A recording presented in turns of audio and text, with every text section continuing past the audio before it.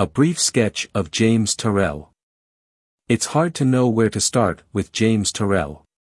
77 and still working propulsively on a magnum opus which is also an extinct volcano, almost a biennial of work and a hell of a bio sheet behind him, a collector of airplanes and a ranch owner. There's no clear entry point to this artist.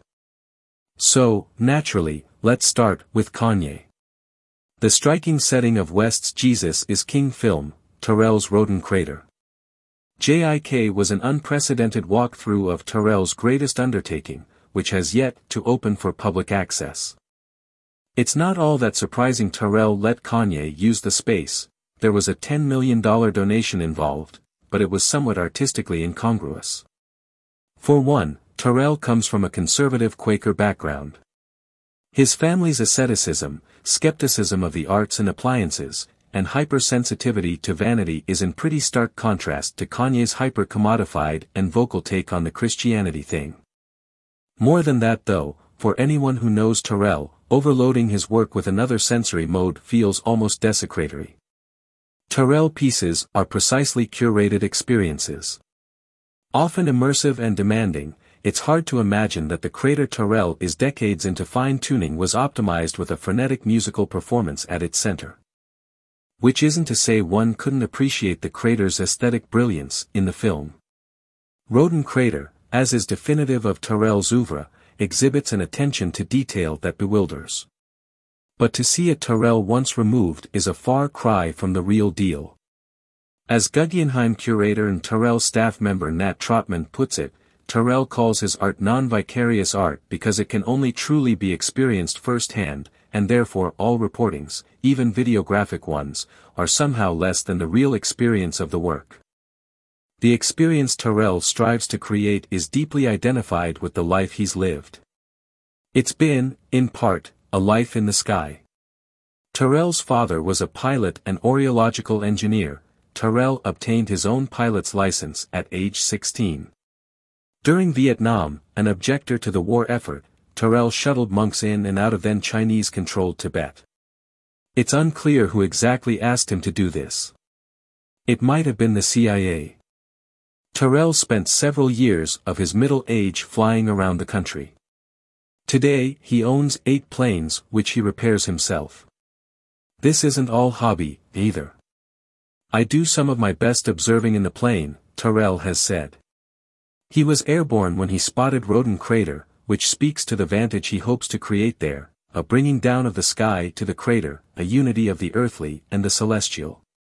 Years spent at altitude have given Turrell a masterclass in perspective. He studied perceptual psychology and math in college, and it wasn't until grad school, which Turrell was kicked out of when arrested for coaching potential draftees in draft avoidance, that he threw himself into artistic craft. He can speak intelligibly about visual perceptual phenomenon and optical physiology in low light, but ultimately Turrell seeks to produce an experience that need not be mediated by concept. It's transcendental, and, paradoxically, immediate and subjective. If perspective is one pillar of Turrell's work, light is the other.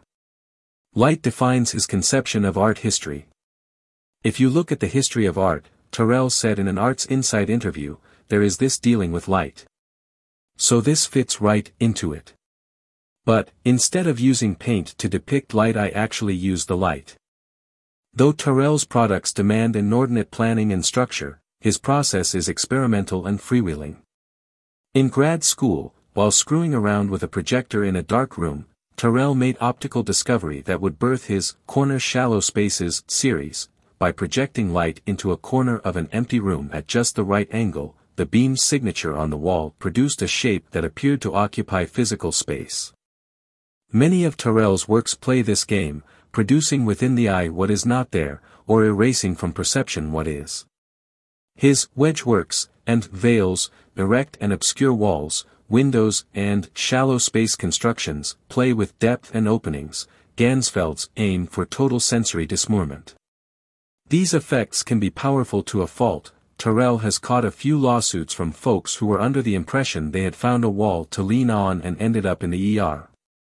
Turrell's light works, though experientially visceral, require hyper-precise design, programming, and installation. Each work is an on-site construction, tailored to the geometry of the space, requiring augmentation and troubleshooting. Potholes abound. While preparing for a 2013 retrospective at the Los Angeles County Museum of Art, for instance, a computer containing vital programming arrived on site wiped. Turrell's process questions norms of artistic creation. Usually, visually artistic products are crafted once and static once generated. A painting might take months to complete, but once it is, it can be hung and rehung, cross borders and oceans, and still be, barring a storage or shipping blunder, basically the same aesthetic object. Turrell's installations don't work like this. Whenever they move, they must be re-created in the new space. When you walk into a Turrell installation, you aren't just walking into an artwork, but an art site. The nature of his installations implicates Turrell's legacy and authorship. When he passes, what will become of his non-permanent installations?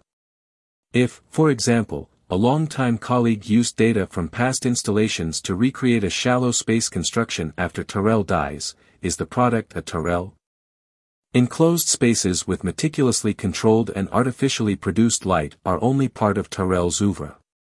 Following his optical discovery with the projector, he began experimenting with natural light. Apart from the increased technical complexity using a dynamic and uncontrolled source, with natural light Turrell completely removed mechanization from his process. Ultimately, though, the gallery environment itself was too limiting. He could curate the type, shape, and color of the light, and some galleries even allowed him to make significant alterations to the physical space, such as excising blocks of their ceilings for his Skylight series, but most didn't allow Turrell to determine their geometry. Skyspaces gave Turrell more spatial autonomy. Defined as a specifically proportioned chamber with an aperture in the ceiling open to the sky, Turrell's skyspaces represent perhaps the most robust and diverse folder in his catalog. The effect, at its most general, is put well by art critic Jory Finkel, who wrote that the sky appears to be stretched like a canvas across an opening in the ceiling. Depth is erased, and the vastly distant is brought to the ceiling itself. Some skyspaces are relatively plain and rectangular. Others, like his open-air pavilion completed in 2007 at Pomona, incorporate the environment into the experience, with a reflecting pool and granite seating area surrounded by trees. The roofs of Turrell's skyspaces have a precise curvature and opening, creating that stretched canvas optical illusion. Light can be projected onto the roof, and when its shades and tones change, so too does the perceived tone and shade of the sky. We think we receive everything we perceive, but in fact, we actually give the sky its color, Turrell has said. His skyspaces make this argument compellingly. Given Turrell's present prominence in the zeitgeist, apart from Jesus is King, you can find reference to Turrell and his work anywhere from Drake's Hotline Bling video to Kendall Jenner's AD Open Door. His years of relative obscurity are easily forgotten. Relative is operative here. He won a Guggenheim grant in the 70s, was a MacArthur Fellow as early as 1984, but Turrell's cachet reached current levels only with his 2013 retrospective montage. His path reminds us Turrell is no prodigy. He applied to art school after seeing an ad in the back of Artforum. His Quaker family didn't encourage his aesthetic precocity. He approaches his craft with a different lens, one informed by his scientific background, sure, but that is also decidedly unpretentious. Similarly, Turrell isn't obsessed with his own authorship. "My work is more about your seeing than my seeing," is a maxim he favors. You can find it on his website, or in any number of interviews where he was cornered into answering a question about himself. Will Hilton described Turrell in his 2013 profile as startlingly uninterested in himself. He is quicker to speak about mechanism and viewer effect than he is about theme or creative intent. As Chuck Close puts it, Turrell is an orchestrator of experience, not a creator of cheap effects. And every artist knows how cheap an effect is, and how revolutionary an experience. Revolutionary, and human. The experiences Turrell creates need not be mediated by any local thematic vocabulary or shared cultural subtext. The commonality of his art has global appeal. Take a look at his website. For cartographic layout, Turrell has work all over the planet. Turrell's work asks questions about the viewer vis-a-vis the artist. David Houston, the director of curatorial at Crystal Bridges Museum of American Art, argues that Turrell's technique is a reversal of the conventional viewer-artist relationship. In the past, artists took what they saw and represented it for the viewer. With modernism, what could be represented broadened to an artist's subjective experience. In both cases, the artist's own feeling or seeing was on display. With Turrell, argues Houston, the world and experience of the viewer, rather than the artist, is primary. When we step into a Turrell, it is our own eye at question, the trick of our own brain, the misapprehension of our own optical apparatus. It is not a re-experiencing of what Turrell once saw or felt, but a first experience of our own. At the moment, though, you're more likely to find Turrell tending cattle than philosophizing. Roden Crater has become more than the volcano. Originally, Turrell convinced a Texas-based foundation to purchase it for him, but when they promptly fell on financial hard times, Turrell was forced to take up ownership, an ownership he couldn't afford. The bank was only interested in loaning him money if the land could generate revenue as a ranch. As it sat, what the foundation had purchased was financially untenable. But, the bank explained, if Turrell bought more land, like 3 times more, it could work. Long story short, Turrell, who knew exactly nothing about ranching, ended up with Roden Crater, 155 square miles of Arizonian desert, a loan and a divorce. The ranch has grown over the years, it's closer to 220 square miles now, and is home to over 2,000 Black Angus.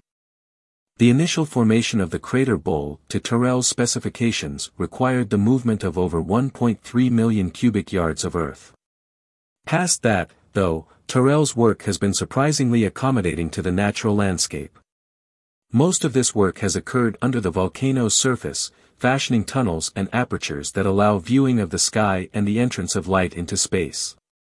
It combines his practice of bringing light in and observing light without. To hear Turrell tell it, the crater isn't finished. Bullish deadlines collided with reality, and currently there is no date set for ribbon cutting. You can donate to the effort on his site. Initially, this uncertainty was hard for Turrell to swallow. But he has come to terms with its potential unfinishability. He has realized that maybe this would be it. Maybe it wouldn't go any further. And maybe that's enough.